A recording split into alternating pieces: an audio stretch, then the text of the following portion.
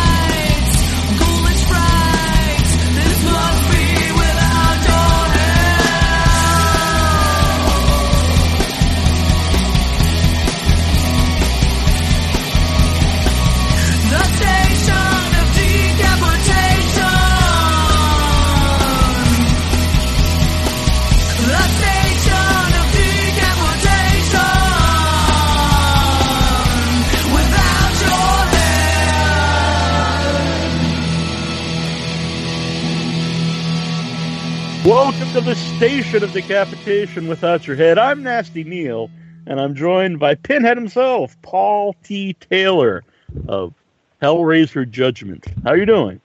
I'm fine, Neil. I am happy to be here. Thank you. I'm happy to have you here. It's very cool. So, cool. First, it's going to be good. We'll talk about Pinhead. We'll talk about whatever you want to talk about. But, first of all, how did you get involved in Hellraiser Judgment? I was sitting at home, and I got an email from my agent saying that the casting director wanted to put me on tape for the role of the auditor. And so I read the sides, and it was only being called Judgment at the time. It was a secret that it was a Hellraiser film. And I read his first line, and I thought, this is a Hellraiser movie. This is fantastic. I want this part.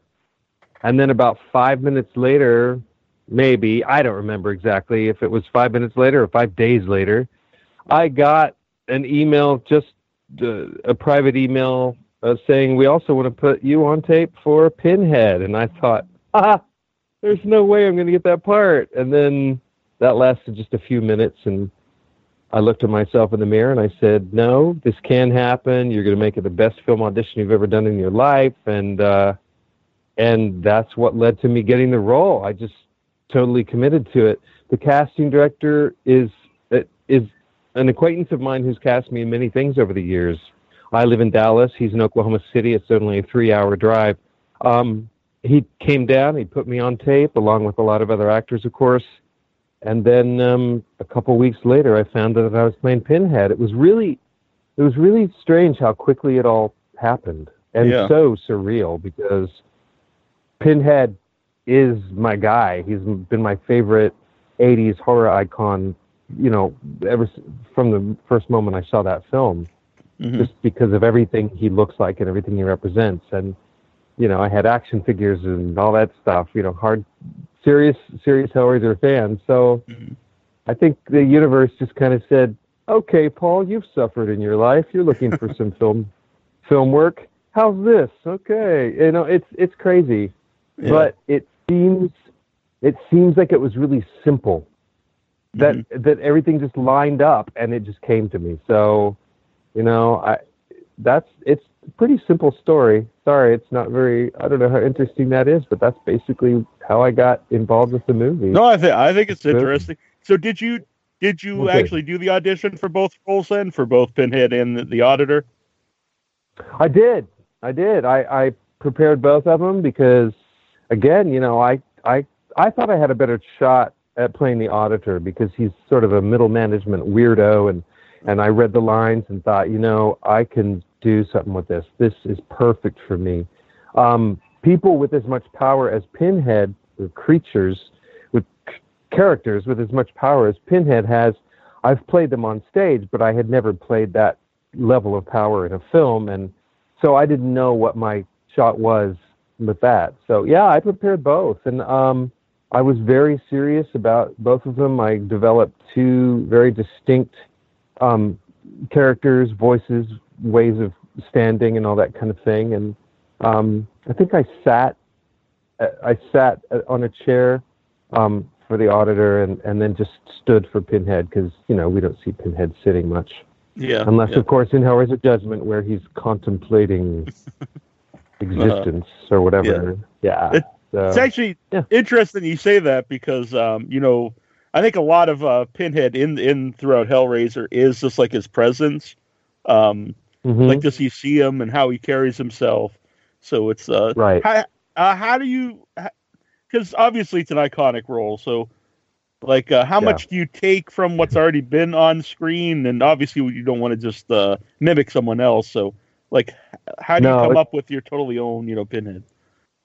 Yeah, it's impossible to play a role the way somebody else plays it, and any actor who tries to do that is doomed to failure because you don't have what that person has. You have your own qualities and your own experience and all that stuff. So I started out I already knew most of the Hellraiser films, and I had watched the first two a lot.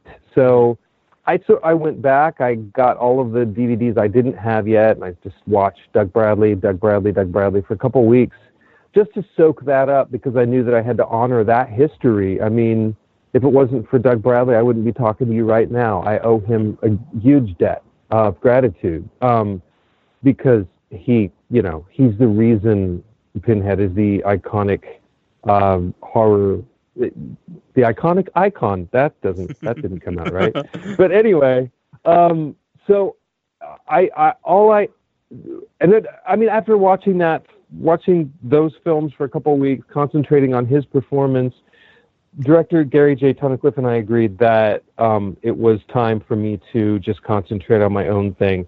I continued to watch movies mostly. I just concentrated on very still, threatening horror film villains, not necessarily horror, but film villains with total evil in their hearts and vulnerability at the same time, because if you're human, you have vulnerability, and of course Pinhead was human. So, and I just believe in vulnerability. I think it's something that we have to have no matter what we're playing, because that's how we create empathy, that's how we relate to people, even if we're playing a monster who's forgotten he was human once, all that stuff. So, and then after, concentrating on watching other films and other film villains, such as Anthony Hopkins in Silence of the Lambs and Ray Fiennes in Schindler's List. Again, not a horror. I mean, you could call that a horror movie. I definitely think Schindler's List real life horror film in a way, which is much more terrifying to me. Human cruelty is so much worse than monsters. But anyway, after watching movies, I stopped watching films, and I just started concentrating on going into my own darkness and my own history with suffering and my own. What I really had to do was do my work so that I felt no fear whatsoever, because obviously Pinhead, or the Hell Priest to some, Pinhead to those who care, who want to die. Obviously, he has. I went off and then I forgot what I was saying. You said no fear to play Pinhead. I think a lot of fear. Yeah. I had to. Pinhead has no fear, but an actor playing the Hell Priest might have some fear, and I just had to go to that really dark place, and I spent so much time in the literal dark, in my darkened house, in my dark, scary neighborhood, kind of ghetto neighborhood, where I wouldn't normally take a walk at night, and I started taking walks. I started smoking just so I could not only try to lower my voice, not realizing they were going to alter the Hell Priest's voice anyway, but I think it still helped me, because there's a darkness and a toughness and a I'm not afraid of death thing with smoking. I mean, that's kind of what it is. Like, come on, death, I dare you. Basically adopting a mantra, I am Pinhead, you can't fuck with me. I have no fear. That was because that's really where Pinhead is in Judgment, and probably in every film. I mean, that's who he is. He has all the power. He's not afraid of anybody, but Paul T. Taylor has some fear in his life, like most humans. You know, some doubts, some negative self-talk going on. I had to get that gone, and there was also a matter of me revisiting where I had been. So a few years before that, when I had been thinking I was going to die because I had hepatitis C, and was I was saving pain pills, I was going to kill myself, all this dramatic stuff, but to me, it was real at the time. Mm-hmm. Thank God I got cured. I mean, I was cured probably 7 years ago, but I revisited that place of suffering, because if you haven't suffered, I mean, truly suffered, and been in that hell that we create for ourselves, then how are you going to play a character like Pinhead? I mean, I was lucky in a way that I went through that before I ever got the chance to play the Hell Priest, because having that history really helped me get to that dark place and understand what I was saying when I'm saying to Joe Field, how dare you use such a word? You know nothing of suffering. Let me show you, and all that stuff. It was very valuable. And if I had gotten the role when I was much younger and thought I was healthy and took everything for granted, and male white privilege, all right, yeah, bring it. I had to. I mean, I'm saying that. I hope everyone knows I'm saying that ironically. I don't, because I know that, I know it's a real thing. Yes. And so, yeah, it was basically connecting with the suffering I had gone through before in my life already, and with getting to that place of darkness and no fear whatsoever. That's basically what I had to work on. Yeah. And saying the lines over and over and over again, so that I had them in my head, so there was no doubt when we were shooting. And then, of course, the day before or the day of, you get lines that have been changed. You're like, oh, really? Okay. But, that's what you do. That's what we do. Along with, you're talking about suffering, and a couple years ago, I had emergency surgery. I was spent 3 months in the hospital in rehab. It was very bad. So, I think, like you're saying, like if you played it earlier, maybe you can just see like the confidence in Pinhead. But I always think there's like a lot of sadness in the character too. It's it's kind of layered. It's a layered character. And it is. Do you see Pinhead as evil? I know you said Heart of Evil and everything, but I've always felt in the first two movies he's more neutral. I do think that he's. There have been some of the later sequels where I think part 3 is really evil. But. He's there just because he's there. I don't remember which film it is. Maybe Hell World, where he chops a guy's head off in the basement. I'm not sure which film it is. And at that point, I'm like, this is a evil character chopping off a guy's head. Has nothing to do with sexual, has nothing to do with the first films. Pinhead has been different in different movies. It was with the third movie that they reinvented and sort of made it more of a slasher, so that the studio could, have more of a payday. I mean, we that's what happened with the character of Pinhead, and there's nothing wrong with that. It's just that's where they took the story. That's where they took the story of that character. But yeah, in the first two movies, he's completely neutral. He's just doing his job. He's a theologian of the Order of the Gash. He doesn't judgment. He doesn't judge.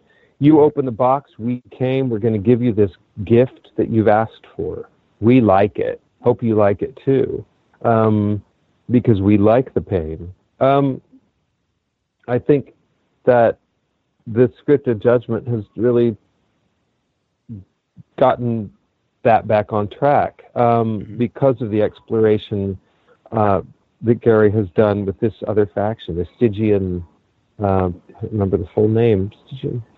He's talked about it, but the auditor and the whole processing, that aspect of the movie.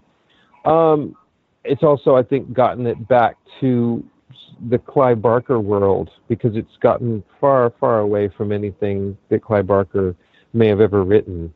So I'm quite proud of it for that reason. But yeah, I think that to answer your actual question, yes, Pinhead, the Hell Priest is neutral. He's a neutral character. He should be a neutral character, simply doing his job. At the same time, he's got an ego, because when he went from the second movie to the third movie, he came back with an ego, and that's what happened. So he's in Judgment gotten sort of back to his origin, but at the same time, he's got that arrogance that has come from years and years and years and years of this power that he has, this position he has, and that's his downfall at the end of the movie, which I think is great.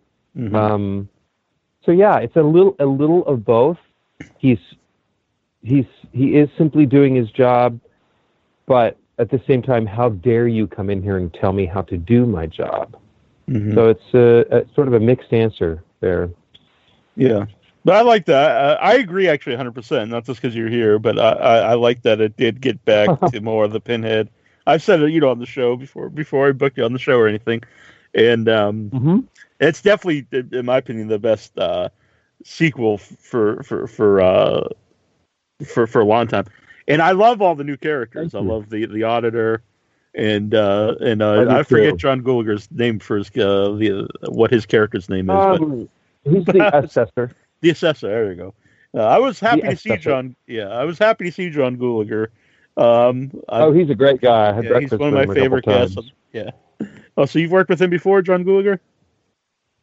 No, I didn't work with him in the movie. I've not worked with him on any other films. It's just that we were there at the same time, and we had breakfast at the hotel. That's all. Yeah. All right. He's super nice. Yeah, he's man. I don't know if you've ever seen the Feast movies. I'm a big fan of the Feast movies. Yeah. Those are insane. Yes. I love him, and I love the monster. And of course, I love Gary's work because he's a master. Yeah, definitely. He is the master. We'll get back to Pinhead one second. I just want to say, years ago, I had another co-host here, John, and during the interview with John Gulager, he laughed because me and John were talking about monster penises and all these things, and he decided the show wasn't for him, I think. But oh, were you talking about Rawhead Rex? We were talking about Feast 2, I believe, because that's the one they never really bring attention to. Yeah, they just start to have penises, and I thought it was very funny.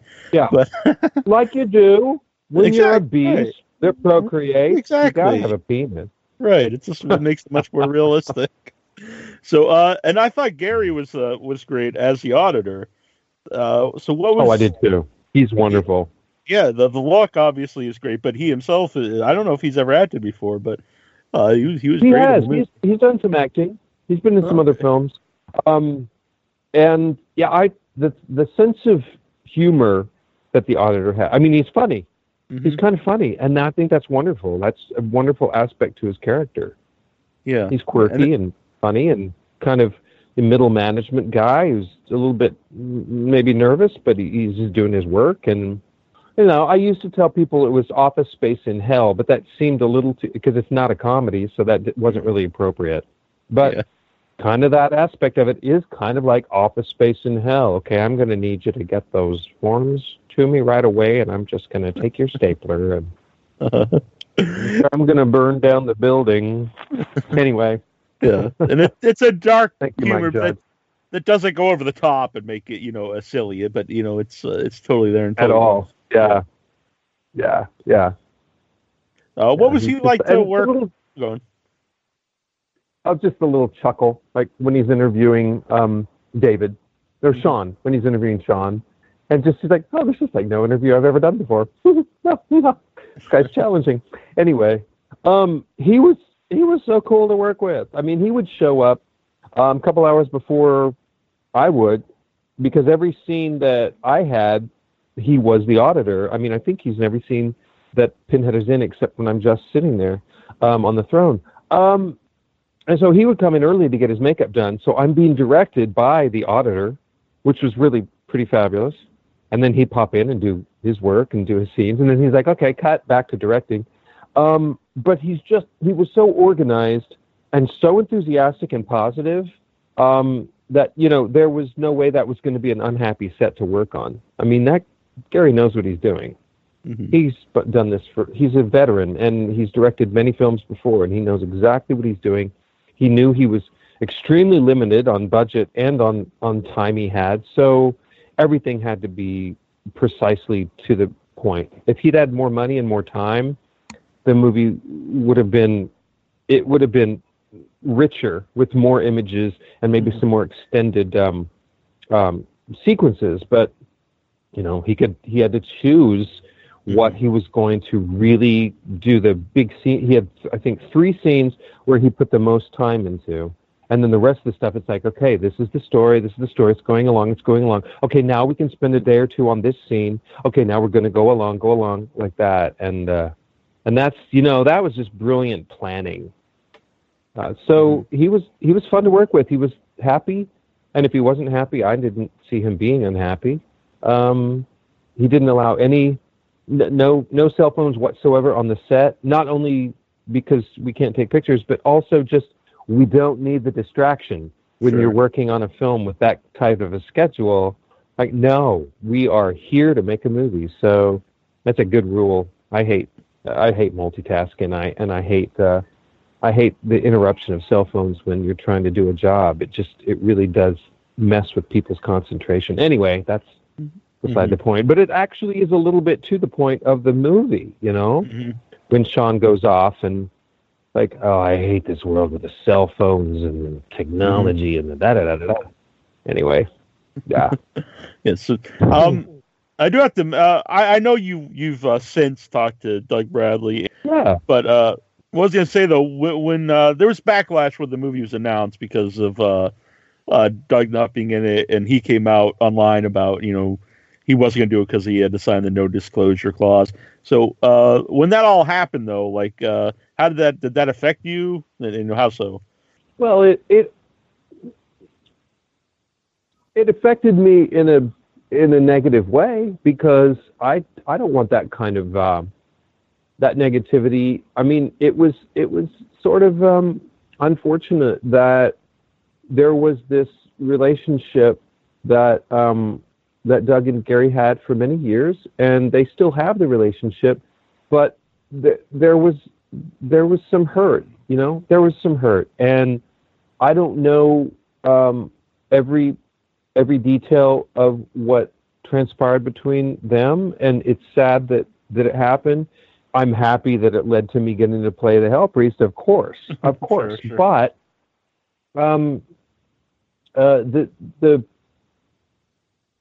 as far as that went, I think that it was blown way out of proportion at the same time, because there are Doug Bradley has legions of fans with good reason. He created this iconic horror villain in this unique story that touched so many people, because it's about more than, it's not just a horror film. I mean, this Clive Barker's mind and Hellraiser and the whole point of it are biblical. I mean, they have to do with being in a physical body, with pleasure versus pain, with crime and punishment, with one person's pleasure is another person's pain.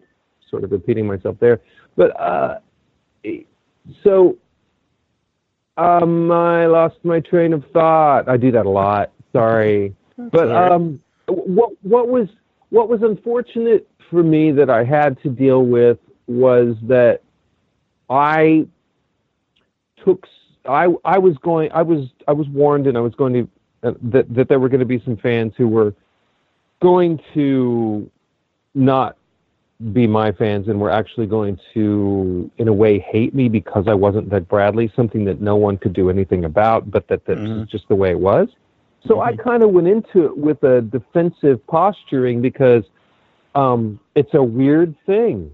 It's normal for an actor to audition for a role and get their role and play their role, and the movie comes out and they played a role in a movie. Okay, da-da-da-da-da. Maybe they got noticed, maybe they didn't. It's a completely different thing and a weird, unnatural thing to inherit a role that has a cult following already. A friend of mine who's known me for years texted me when he found out that I'd gotten the part, and he said, "Congratulations on your instant cult status." And that was like so weird, and on so many levels it was strange because okay, I've inherited this huge thing, and yet I didn't play the role originally, so it's kind of a mind fuck. It's kind of it kind of blows your mind to read something like that and go, "Oh my God, you're right." I mean, I'm not. The people haven't seen the movie yet, but I've already got a history with the movie when I haven't even learned my lines yet. It was bizarre. It was bizarre. So then we shoot the film, and for 2 years, I'm waiting for the movie to come out, and I'm reading stuff online, and I had to finally adopt a sense of humor about it and just go, people who call themselves fans of Doug Bradley are sometimes not going to be fans of Paul Taylor. That's fine. Some people are going to be nasty. Some people are going to be stupid. Some people are going to be lovely. But all I can do really is just shut out the negative, because all it's doing is shortening my life if I get, all wrapped up in that stuff. It's not healthy. It's not normal. It's not natural. And I'm all about walking in the grass with my shoes off. I don't want to get all caught up in that stuff, much as I want to be, Pinhead in a Hellraiser film, of course, and all that comes with that, which is really the coolest thing that's ever happened to me. The history that came with it has been really strange, but in the long run, really wonderful, because I'm getting to do conventions now, and I'm going to be meeting Doug Bradley in person at Texas Frightmare in May, and it's going to be really cool. So it's crazy. It's crazy. I'm finding out that now that the movie's come out, and a lot of people who were haters are crossing over and saying, we accept you as, if not the new Pinhead, a new Pinhead. Because there is a difference there. I'm not saying that I am now the guy, because there have been 3 of us, and it's just a character in a movie, and I happen to be played him this time. It's not negative for me anymore. It's become, this is the good. I've been worried about this for 2 years. The movie came out, people are liking it. That's the biggest, the most important thing to me. And now that those 2 years have passed, it's such a relief that now it's time to focus on the present moment and what's next. And I don't have to worry anymore about whether people are going to like the movie or not. Some people are gonna swear to never see the movie because Doug Bradley's not in it. That's their choice, and that's sad that people want to shut themselves off from maybe something they might actually enjoy or might touch them, or they might get it because it's a good script. But right, there's nothing I can do about that. So sorry, that was a really long ass answer. No, it's I think it's probably something that's an important part of your life.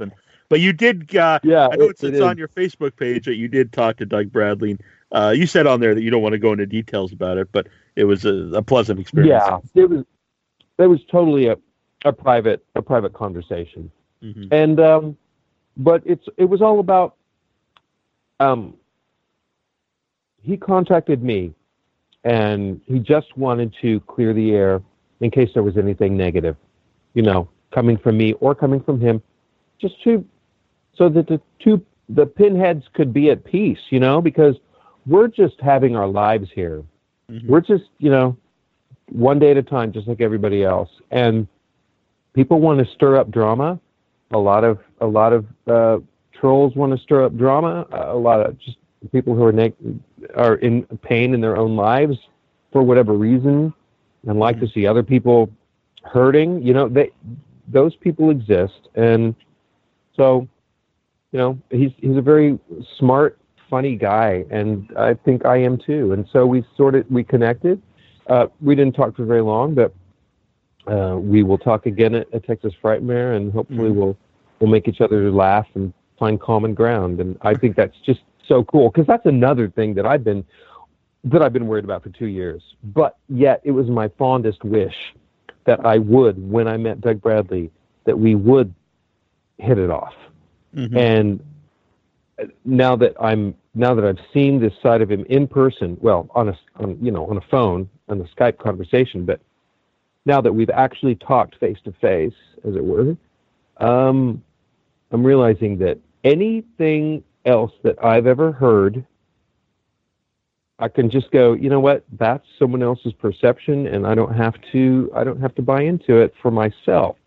I can only go with my own experience. So I'm just so happy that we had that conversation, and that I know that positive things are going on with this movie, and with what's happening with my career because of the movie. And that's a big deal to me.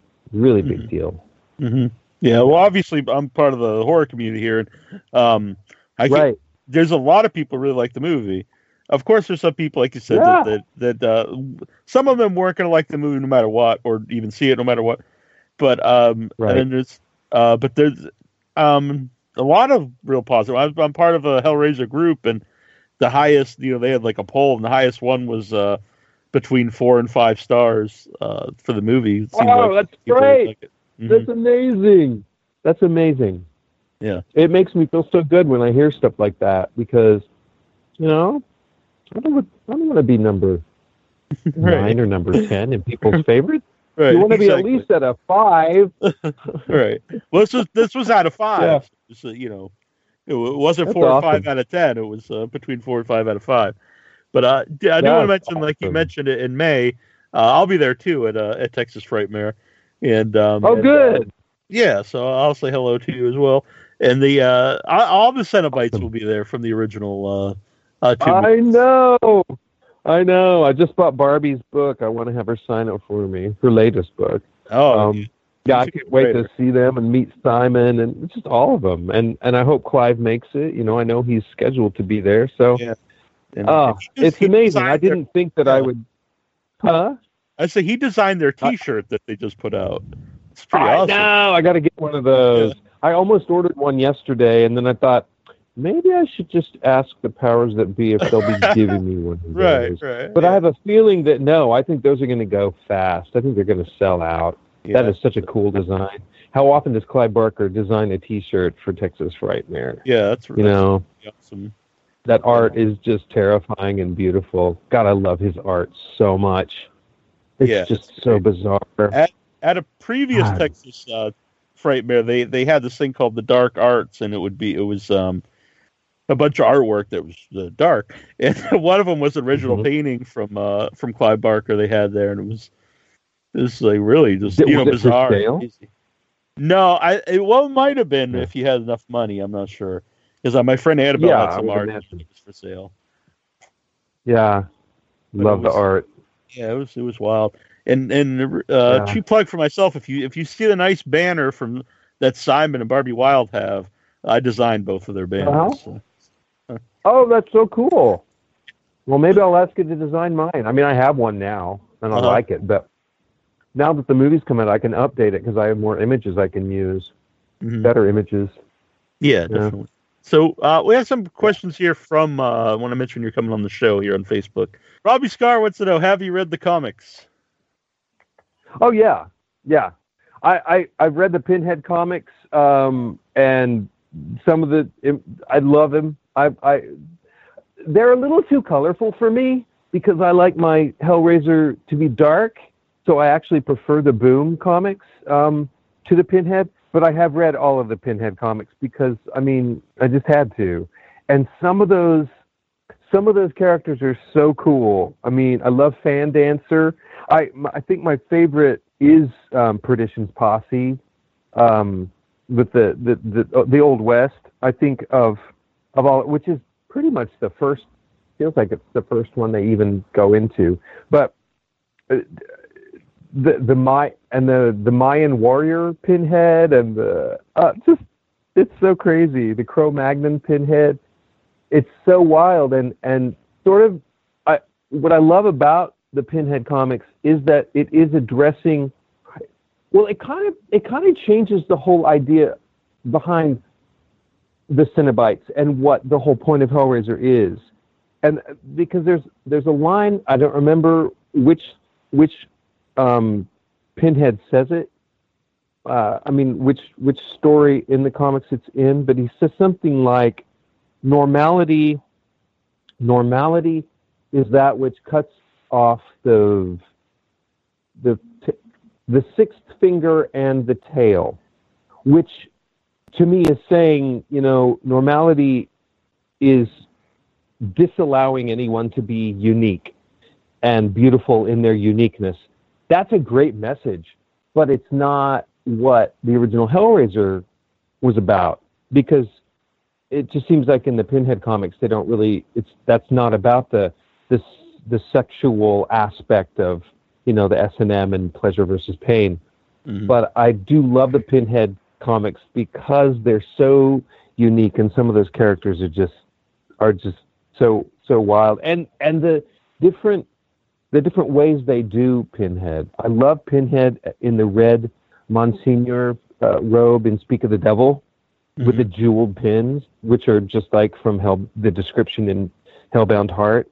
And so, yeah, I've definitely read those comics. But my favorite, as I said, is the Boom comics, because the art is so beautiful. I think my favorite is the Jack the Ripper. Jack the Ripper as a Cenobite. Mm-hmm. I just think that's so crazy. But when I got cast in the movie, I was playing a minister in a play called Martyr, this really strange, dark German play, which had just been translated to English. In fact, we were one of the first productions in English in America, and that's when I got the part of Pinhead. And in something the flesh, Pursuit of the Flesh, that Boom book. On the first 3 pages, we see a minister giving last rites to a man who's on death row.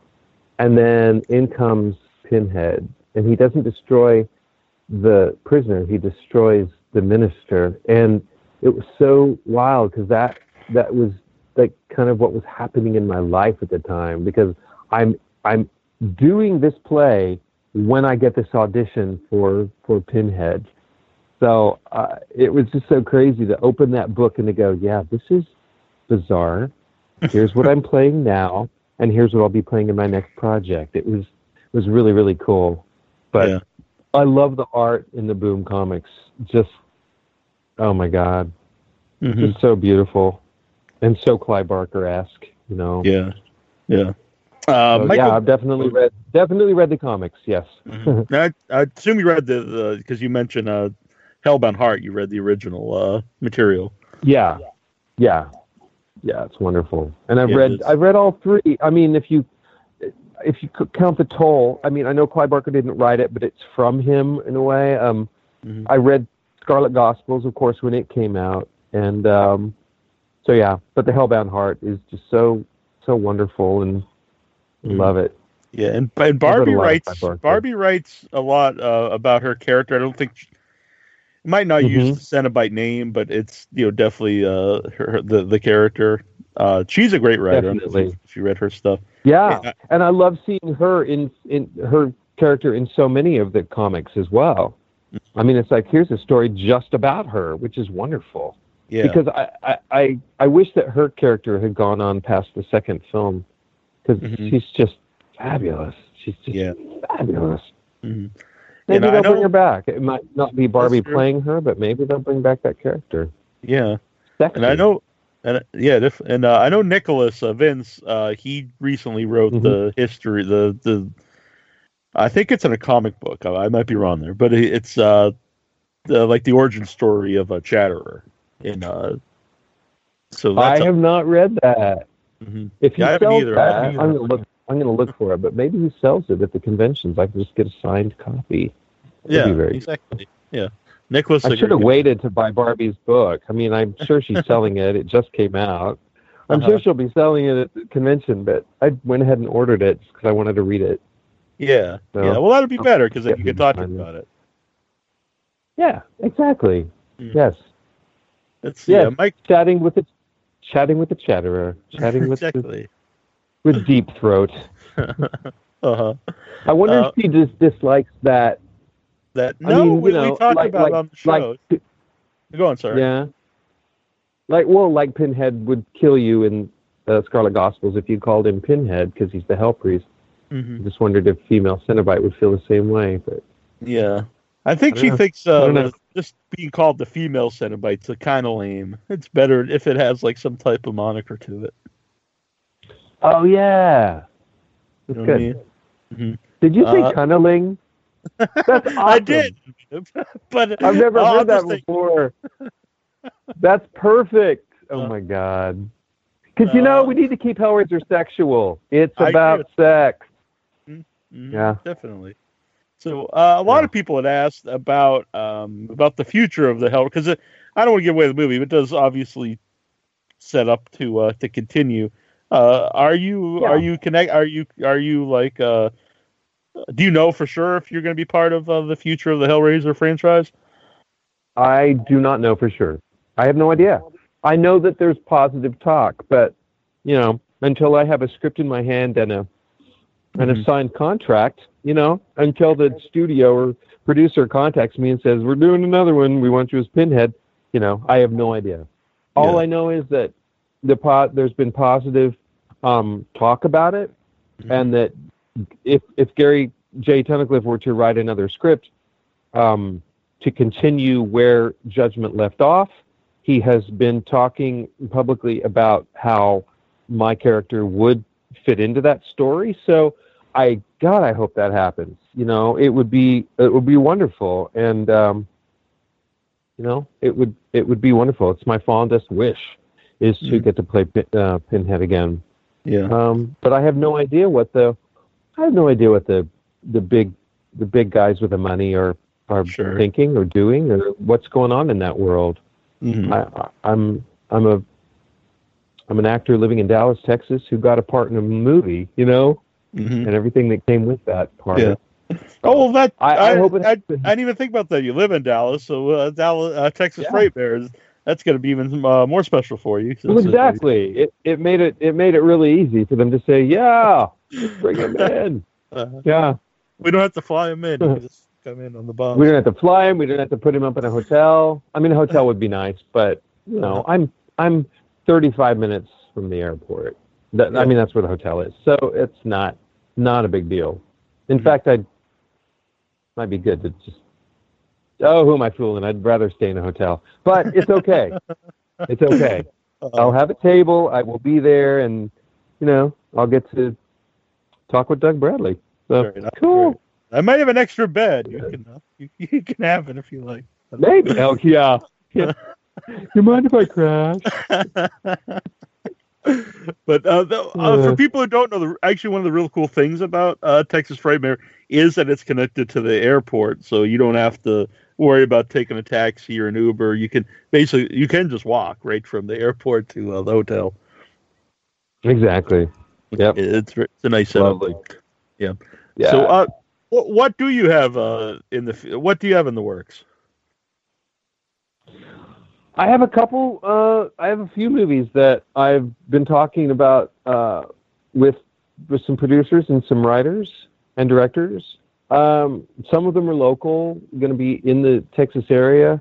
I believe I will be going to LA in the summer to do a remake of Ghost House, all one word, not the 2-word Ghost House, but the 1-word Ghost House, and playing the Grim Reaper in that. I'm in talks to play a clown in a clown-themed horror film that I can't talk about. Okay. There's a movie I did last year, just a cameo, that's going to be coming out around the holiday season, called Sick for Toys. I have just a couple of lines in it as a cameo, but it's a Christmas-themed horror film that's good, that I've seen, and that is quite good and funny and sick and etc. Everything you want with your psychological sicko humans in horror movies. And some other stuff too. I have a friend named Derek who is a writer-director, and he's already directed me in one thing several years ago, which was a TV pilot that never took off. But he has, over the years, done some films, and he's constantly working on new scripts. And there are a couple projects I'm going to be doing with him. I'm not exactly sure when they're going to be shooting.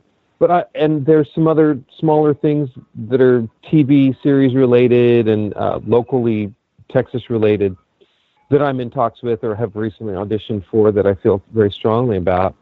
So I don't have any contracts yet, but I do have verbal contracts with certain people, but I can't really talk about the projects because they have to be protective of their properties. Sure. I would love to talk about the clown film, but there's a lot of competition out there with clown movies, and I don't want to give anything away there. But I hope that one happens because I really want to play a badass clown. I can't. I'm excited. Yeah. I mean, I know there are a lot of clown horror films out there, but, let me do mine. Let me do mine. There's a lot of them because people like them. So, People like them. The movie Clown that happened, 2 years ago? I don't know how long ago, but where the guy actually became the clown because of the clown costume. Oh my God, it was so good. And I was so jealous of that actor to get to do that. And it had aspects of The Shining to it, this descent into madness and that kind of thing. Just, I relish that. I really want to play some people who just descend into madness. Because madness is truly terrifying and interesting, and if you have empathy because you've created it because of a vulnerability, then the audience is hooked, and that's the kind of thing I want to do, just to really get people, to chill people. So you've always been a horror movie fan? Yeah. Since I was a kid, but I didn't get to watch horror films. I wasn't allowed to watch them. But there was a particular Saturday night when I was a teenager or maybe preteen when Trilogy of Terror with Karen Black was on Saturday Night at the Movies for the first run. Yes. And I was terrified by that Zuni fetish doll. And nobody else was home. Everyone was on their dates, their Saturday date night things. I had my little pizza from Pizza Hut, and I'm watching this thing, and it just scared the shit out of me. And but there was something that happened to my heart, the adrenaline. I'm like, I like this. But I've also just always loved Halloween and everything, that whole season, and me getting to dress up and be scary and wear gross makeup or whatever, play a vampire, some sort of grotesque monster. And there's just something about getting to be scary when in real life you're just not. Because I played some creepy people, and I like to sort of weird people out and make them kind of skeeve out by just saying things in a creepy way because I think it's funny. A lot of people can't take it, but yeah, it's like, look, me. I would never act on any of these things. If I say it creepy, it's because I have a sense of humor, and I like the skeevy stuff. I think it's funny. I agree. Unless it's real. Unless it's real. Unless someone really means it, the real child molesters, the real, the real rapey Joes. Okay, no, this is not where I'm going with that. That's true horror. That is not what I'm talking about. I'm talking about making people feel uncomfortable. Now, these days, we have to be so PC and everything, and, in the workplace, that's not appropriate. like, yeah, but it's funny. Mm-hmm. Yeah, but it's, you're making someone feel uncomfortable. So you have to be, we have to slap you down. We can't have that. Mm-hmm. I get it. I grew up a white male in the middle of America. I understand. I know what white privilege is. I know what white male privilege is. I understand that there's an imbalance there. I certainly get all of that. I'm not some insensitive boob who's just like, yeah, I should be able to say anything I want in public. No, you shouldn't. But what I'm saying is, I think it's fun to just sort of give something a little sort of creepy edge when you say it, and to make people just go, oh, it's fun. I agree. I agree 100%. And a lot of it's intent. If you're just intending to make someone uncomfortable in a funny way, it's different than if you're intending to actually act on it.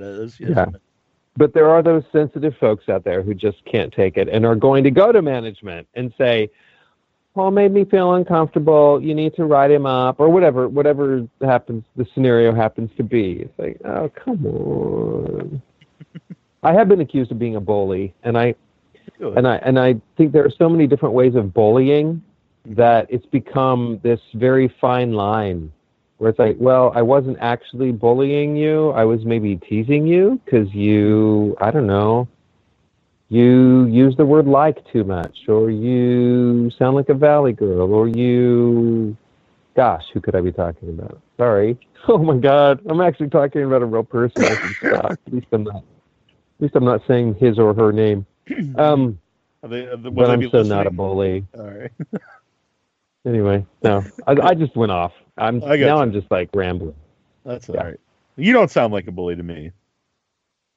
I'm totally not. And I'm Nasty Neil, so that's an authority, I assume. Yeah. We do have another question here, but it kind of goes into the end of the movie, so I don't know if you want to give too much away. But I'll ask. I think it's too soon. Spoiler alert. All right, well, I'll save it for if you come back. Okay. Because we don't want to spoil the movie, because I don't think everyone's had a chance to see it. Yeah. Yeah, it's too soon to talk about what happens, I think. Yeah. Well, I mean, we can hint around it, but I don't know. I'll go too far. I'd rather not. I think it's the particular question would be, but thank you, Jesse. That is a good question. Well, I'll try to say so. He just wants to know, what do you think about the angel character in the movie? But he went more into depth, so I won't say.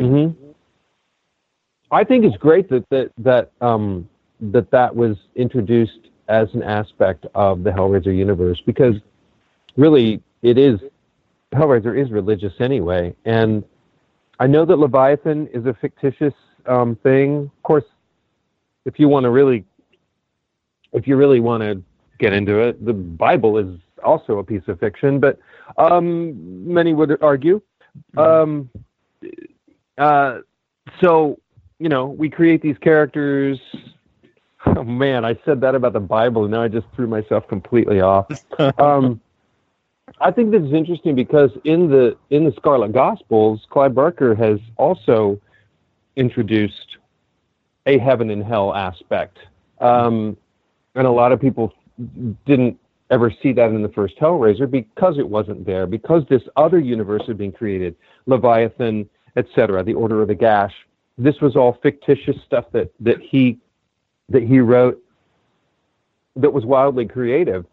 But I think the character, having the conflict from Jophiel and from the power above come into judgment, I think it's a great thing, because the franchise has been suffering for years and has had some films that didn't attempt to further the actual storyline of this hell that we are dealing with. We've just had these human stories that injected an appearance by Pinhead, and and some of the other Cenobites, and it really didn't further it.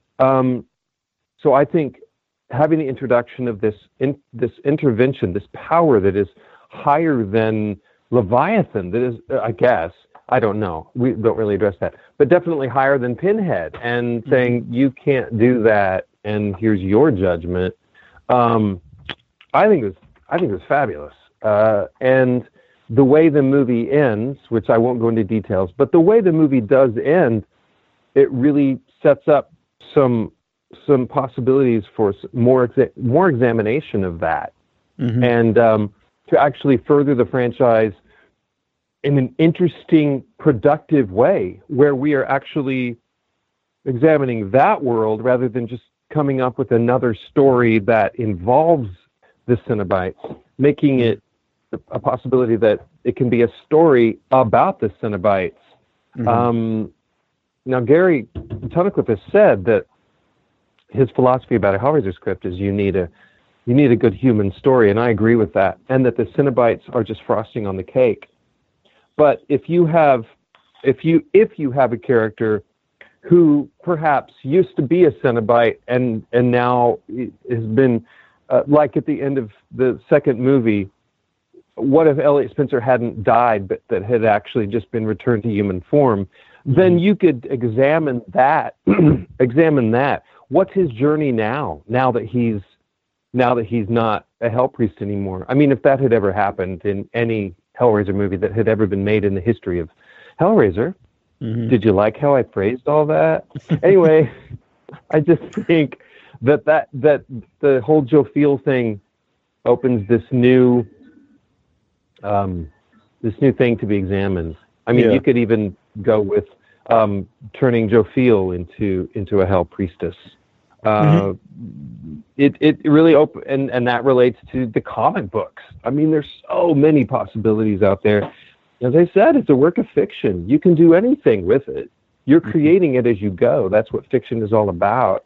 So we don't have to go with, no, it's never been like that before, so we can't have it like that now. Well, that's bullshit. I mean, of course we can. We're making it up as we go along anyway. There are certain tropes that we do need to stay with. Those rules, but there are certain rules, but that doesn't mean that they can't be enriched with more storylines and looking deeper into these things. So I think Joe Field's fabulous.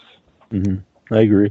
It just and she's actually biblical. I mean, she was a real angel. You know, Gary didn't just make up this character. I mean, okay, as I said, maybe the Bible's a work of fiction, maybe it's not, but she's in the Bible. That's what she did. She did, banish the Adam and Eve. She did watch the incestuous ark builders, and all that stuff. Anyway, So and cool. I think it is too. And I've had a great time talking to you. I know you have to go, so I'll wrap this up. But love to have you back. Oh my God, go to my day job. All right, my life is so glamorous. But thank you. This has been great fun, Neil. Yeah, I had a great time. You're fun to talk to. Well, thank you. I appreciate that. And we'll do it again sometime. Or maybe we'll do it in Texas. All right. Cool. Yeah, I'll see you at Texas Frightmare. Yep. Good time. And people can find you at paulttaylor.com. And you can find you on Facebook. Yes, too. I am at paulttaylor.com. They can find me on Facebook as well. Yeah, I have a Facebook fan page that's Paul T. Taylor at Popo Herman, and that's a long story. I won't go into it, but they can certainly find me there. I've got Instagram. I've got Twitter. It's all, if they want to find me, they can find me. It's not that hard. I'm the real Paul T. Taylor. So there you go. Sounds good. All right. Well, thanks again, and have a good day. Thanks, Neil. You too. Take care. Thank you. You as well. Bye. Bye.